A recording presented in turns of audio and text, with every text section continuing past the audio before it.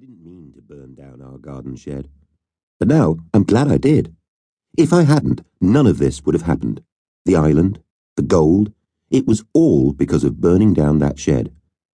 One afternoon in the holidays, I was sitting in there playing with a box of matches, striking one, watching it burn, blowing it out, throwing the dead stick on the floor and reaching for another.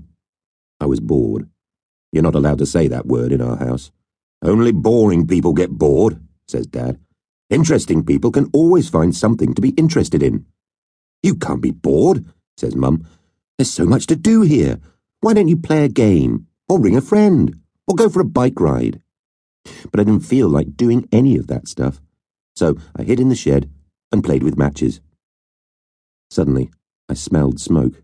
I looked around. Flames were blazing up the walls. One of the matches must have still been burning when I dropped it on the floor. I sprang at the door, wrenched it open, and threw myself outside. As I rolled across the grass, my clothes smoking, I saw my mum standing at the French windows, her mouth open in a silent scream. Then she ran to fetch her phone. By the time the fire engines arrived, the shed had burned itself out. They drenched it anyway, making sure no sparks blew into any of the neighbours' houses. The chief fireman gave me a long lecture about fire safety. So did Mum and Dad. They were still discussing how to punish me when the phone rang. It was Mrs. Spencer, ringing to say she was very sorry, but they really couldn't have me to stay. What if I burned down their shed too, or even their house?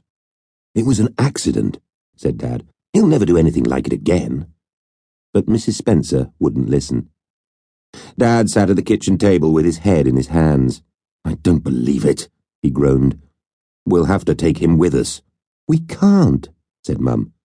Then what are we going to do? Someone will have him? Oh, yes, asked Dad. Who? My parents were having their first holiday together without children since my big sister Grace was born. My kid brother Jack was staying with his friend Bongo. Grace was staying with her friend Ruby. I would have been staying with Finn Spencer, but his parents wouldn't have me now. After the shed incident, nor would anyone else. I don't mind staying here, I told my parents. No chance, said Dad. I had another suggestion. I could share Gran's room at the home. I like playing chess with her friend Isaac, and the food's not bad. But Mum vetoed that too.